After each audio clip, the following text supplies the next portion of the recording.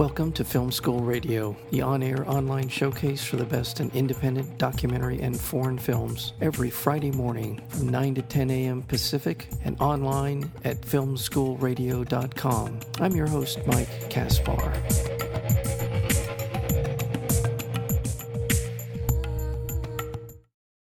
I'm so excited to have with us today the director of this really terrific documentary, and told from a perspective that not often do we get a chance to hear, and that would be Will Allen. Its film is called Holy Hell. In 1985, he was a recent film school grad. He's going to get his postdoctorate degree today here on Film School, I promise. It'll be an honorary one, but a good one. He became a member of something called Buddha Field, a Los Angeles area spiritual group, also acting as group's official videographer, which comes in very handy, by the way. Will, way to go. He began to document firsthand their activities, which centered around a mysterious leader they called the Teacher, or Michel. Over time, the group's dark side began to surface, and we're just going to leave it there because we got to talk to Will about all this stuff. Will Allen, director of Holy Hell, and opening here in Los Angeles today. I think we're opening at a couple of different theaters. We'll get into all that as well. Santa Monica Film. What is it? We're at the Laemmle Santa Monica. Yeah, the new Laemmle in 2nd Street. Very good. Improved. Yes. Excellent. Well, that is Will Allen. Will, welcome to Film School. Hi. Thank you so much, Mike. Thank you. Thank you for being here. Normally I say, so how did this documentary come to you? How did you get involved? I think that goes without saying. Tell us a little bit about your journey and get to the part where you decide, I want to do something with this footage and make it into a documentary. Yeah. Well, it's interesting. That's a question I get asked a lot, and it's an odd answer because I never really planned on making a documentary for the world about my experience, especially while I was living it. I was just continually filming and making movies for my friends and for our group, and I would make documentaries every couple of years about what we were doing. And when I got out of the group, when everything ended badly, I never wanted to look back. I never wanted to go back and explore any of it. I just wanted to heal myself and move forward and create a new life, and all of us did that in different ways. But after a few years had gone by, this subject wasn't leaving me. Nothing was better. I had done this for 20 years, and so I just felt like it was a lot of different things. One, for my healing, one, to understand what happened, and one, to share it, because that's kind of who I am as a filmmaker. And I was coming back into my own power, I think, by making this film. And I knew that a few years ago. I started this 4 years ago. It took me 4 years to get this done. And I think all of it was empowering for me. And also it was a service that I feel like I needed to do to share our experience with other people, something we kept hidden and secret from everyone, which is what creates such damage in our society. Yeah. So I thought being transparent and honest was what was part of my journey. Well, it is such a fascinating look. And again, I think in addition to just being a very interesting and compelling story, I think what makes it so is obvious the level of comfort that yourself and the members of Buddha Field and Michel. Am I saying Michel? Is that how he pronounces Yes. it? Yeah, it's kind of a French word he borrowed. Michel. The comfort level obviously gives this film a sense of intimacy and unguarded. And that's kind of a loaded word to say unguarded when you're talking about Michel, but at least the appearance of a certain level of trust, certainly in the films that you see. Yeah. So that's again what I feel like makes this even. The level of the filmmaking is wonderful, but the insight is because of that. I think it really raises the bar on this film. And I'm really grateful to my friends. These are my longtime friends who I love, and they love me, and I trust them, and they were able to open up to me, and we have an openness, and we were able to capture that on camera, in an interview here, and that's why I think my friends brought that transparency to the subject, because none of us want to hide this anymore. Yeah. There's nothing healthy in that. So yeah.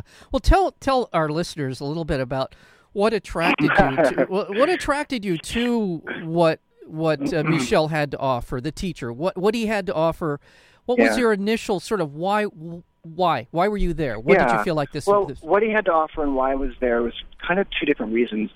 I mean, why I came was because my sister brought me to this group of meditators in 1985, and there was nothing I'd ever seen that was similar to that. So it was a new exposure for me to something kind of radical, antisocial, kind of going within. It was very East meets West, and it's kind of common now. Yoga's kind of taken over America, and people understand the benefits of yoga. Well, we were kind of taking that really to the far extremes. And when I heard the teacher first, what really attracted me to it was he was talking about a spiritual experience that was equivalent to drugs. I had done experimental drugs when I was in college, and I tapped into things that were profound for me, and I wanted to sustain that depth that I would explore.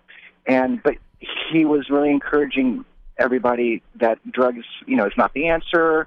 It's an outside source that tapping into something inside that's actually, available to you, but organically. So I was really turned on by that. I stopped doing any kind of drugs. I stopped drinking. I stopped drinking caffeine, sugar, just to be able to tap into the spiritual nature that we all have, right? Mm-hmm. And that was my innocent beginnings. It was just, it was very worth exploring that. But the teacher was very inspiring and brought us all deeper and deeper and deeper, and our commitment became deeper. And he was really into pushing us to go all the way to enlightenment. And I ended up giving up my career slowly, not automatically, for this love-filled, journey. Well, and Will Allen, by the way, we're speaking with the director, Will Allen, of the documentary film Holy Hell. It is opening at the Monica Lemley Film Center, and that's on 3rd Street. Is that the one on 2nd Street? 2nd Street in Santa Monica. That's the Promenade. People will know that. And it's a beautiful place to go and hang out and see a great film, and then go. I mean, it's a wonderful little stretch of Santa Monica. We're doing Q&A with cast members tonight and tomorrow and Sunday as well. Well, I was going to ask you. So you're there. What screenings are you going to be at? I think I'm going to try and hang out there just because I want to be available and present. But I think that we're all going to be doing it like at the evening screening, like whatever the 7 o'clock show, time is. Well, I'll tell you right now, it is the 7:30, and then there's a 10:15. So will you hang around for the opening of the 10:15, or? Totally. Yeah, okay. This is very exciting to be able to talk to people about it in person. So yeah, I'm here. I live here. I live in Santa Monica. Well, it's weird. It's weird. I made this movie in my apartment, right? I mean, I edited it pretty intensely for 3 years, 3, 2, whatever.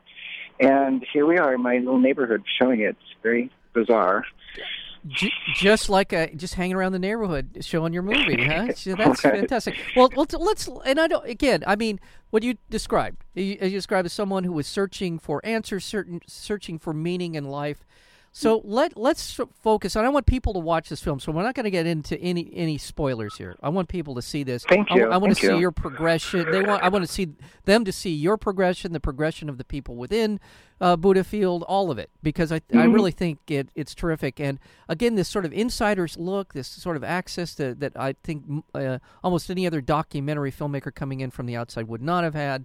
It all adds to the wonderment that is the Holy Hell. That's a funny juxtapositioning of wording, isn't it? The wonderment of Holy Hell. But I know. I always wondered what Holy Hell meant. I mean, when I came up with the title, I was like, we say Holy Hell all the time.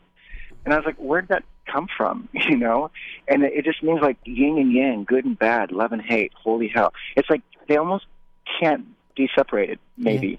Yeah. That's what I was exploring is how does this happen? And how can someone get into an experience and get hurt? How do we get hurt in life, in our things we trust in relationships as well? Yeah. And can one go without the other? I don't know. Yeah. I was going to do a documentary on a subject, and I was going to call it Saint Monster. So I understand that juxtaposition. Right. So anyway, so I don't want to diminish this search for truth, the search for beauty, love, all the rest of it.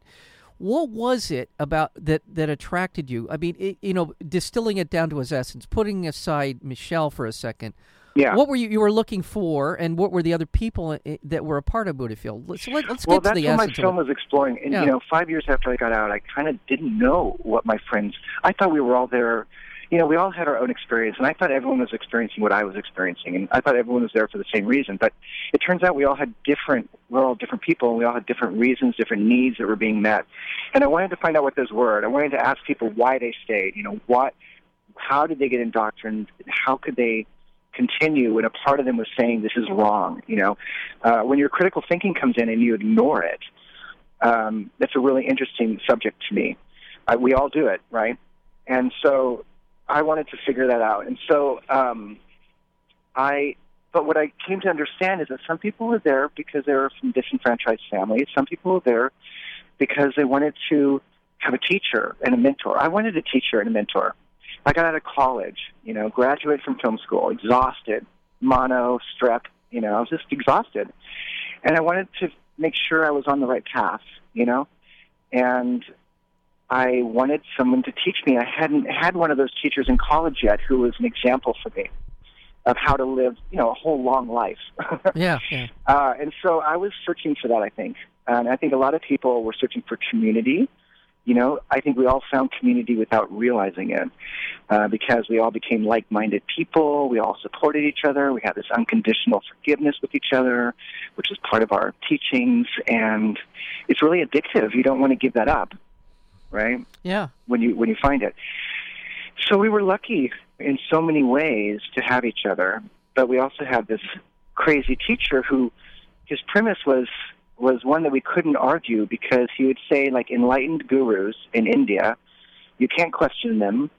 They've seen God, and they're outside the box, so anything you come to them with, such as an argument, you're wrong because they know more than you. Mm-hmm. So we come into this paradigm where we're always subservient to this person who knows more than us.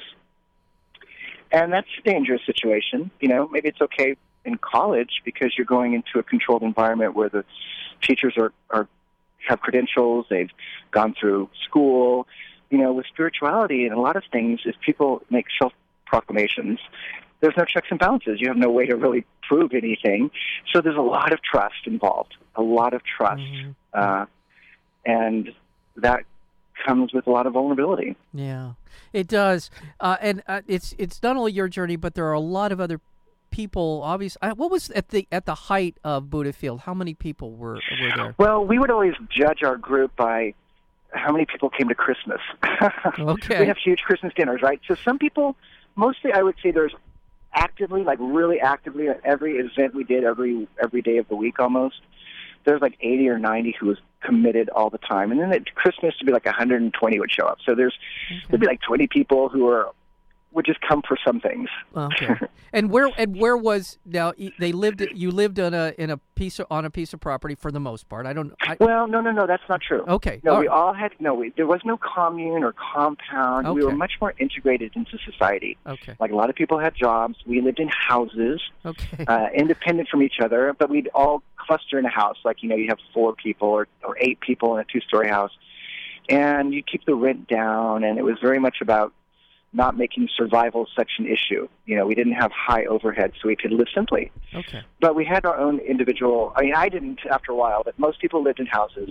And it started in L.A. for 5 years in West Hollywood in 85, and he gets chased out of L.A., and he goes on the run and ends up in Austin, where the story continues for another 14 years. Right. So we had different locations, and it started in Florida before I met him. So my story starts in L.A. Yeah, and there not only yourself, but there were members of your family. Yes, that's true. Who were involved. I'm a bit unique. I'm unique that way that my older sister, brought me, which right away I walked into a very trusting environment. Yeah. Right? My sister wouldn't do anything to hurt me, right? Right.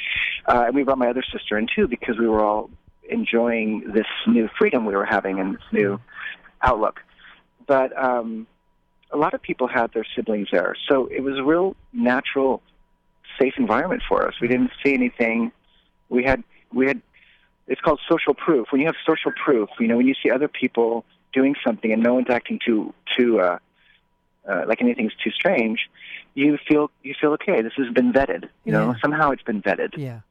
All right. Well, we don't have a whole lot of time. I wish we had more, but I want to talk a little bit about Michel. I mean, let's talk about the particular characteristics of him as a person, as bearing what he brought to this in terms of his ability to attract a lot of, and I'll say very intelligent, artistic, it seemed to be inquisitive people.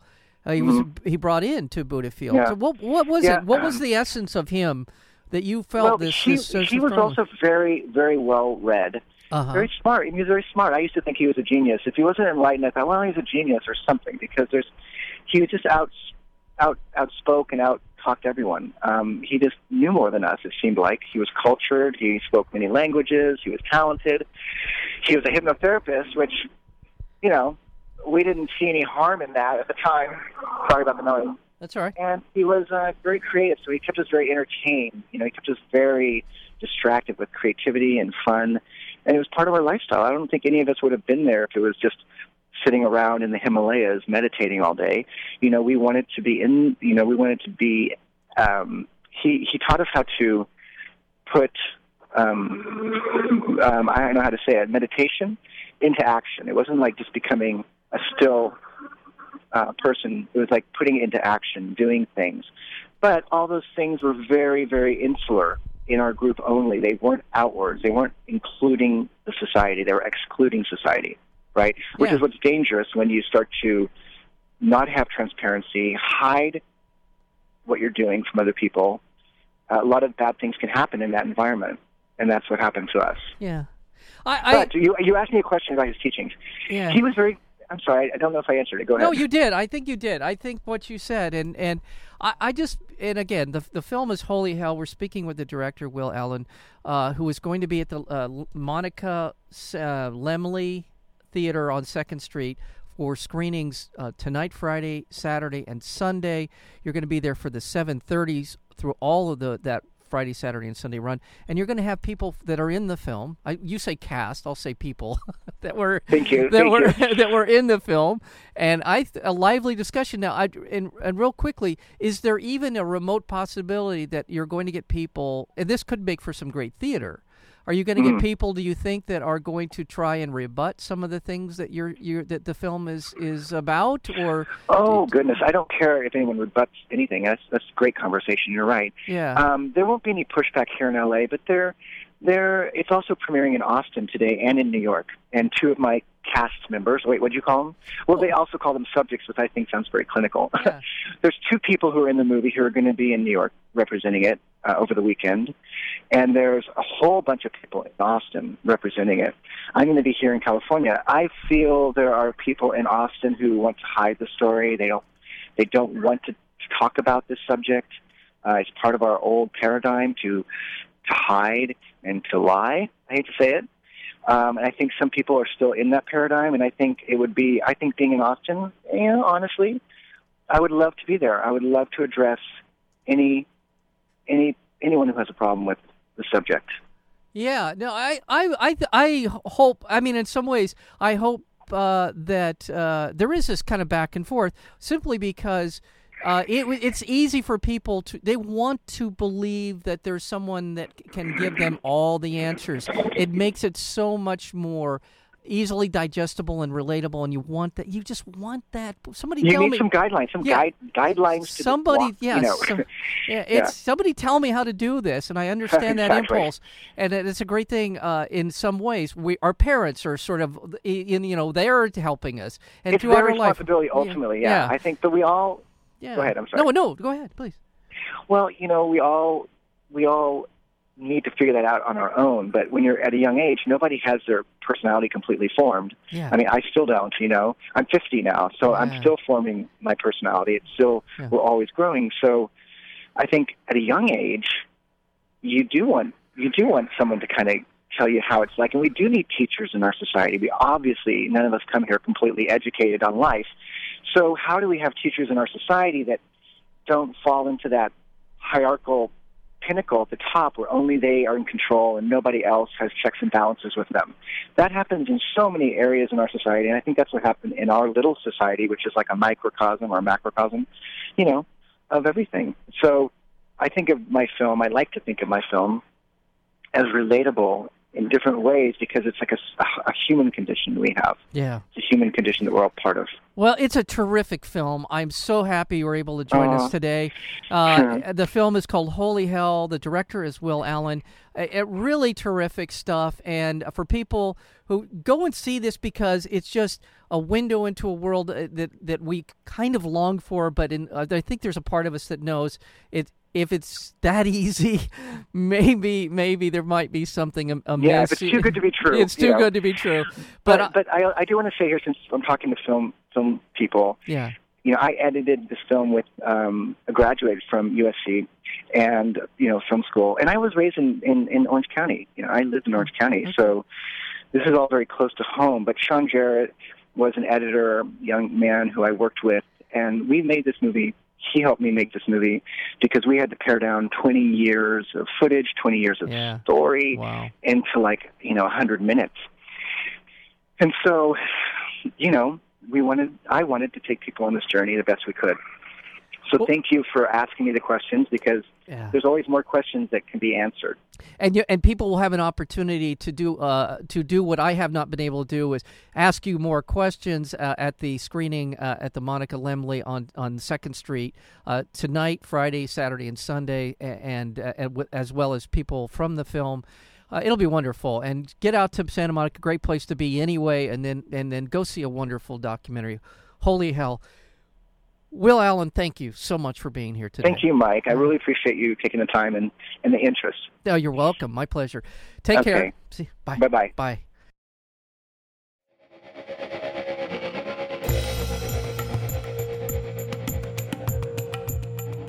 You've been listening to Film School Radio, the on-air online showcase for the best in independent documentary and foreign films. You can find out more about the program at filmschoolradio.com. I'm your host, Mike Kaspar. Thank you for tuning in, and we'll see you next week with another edition of Film School Radio.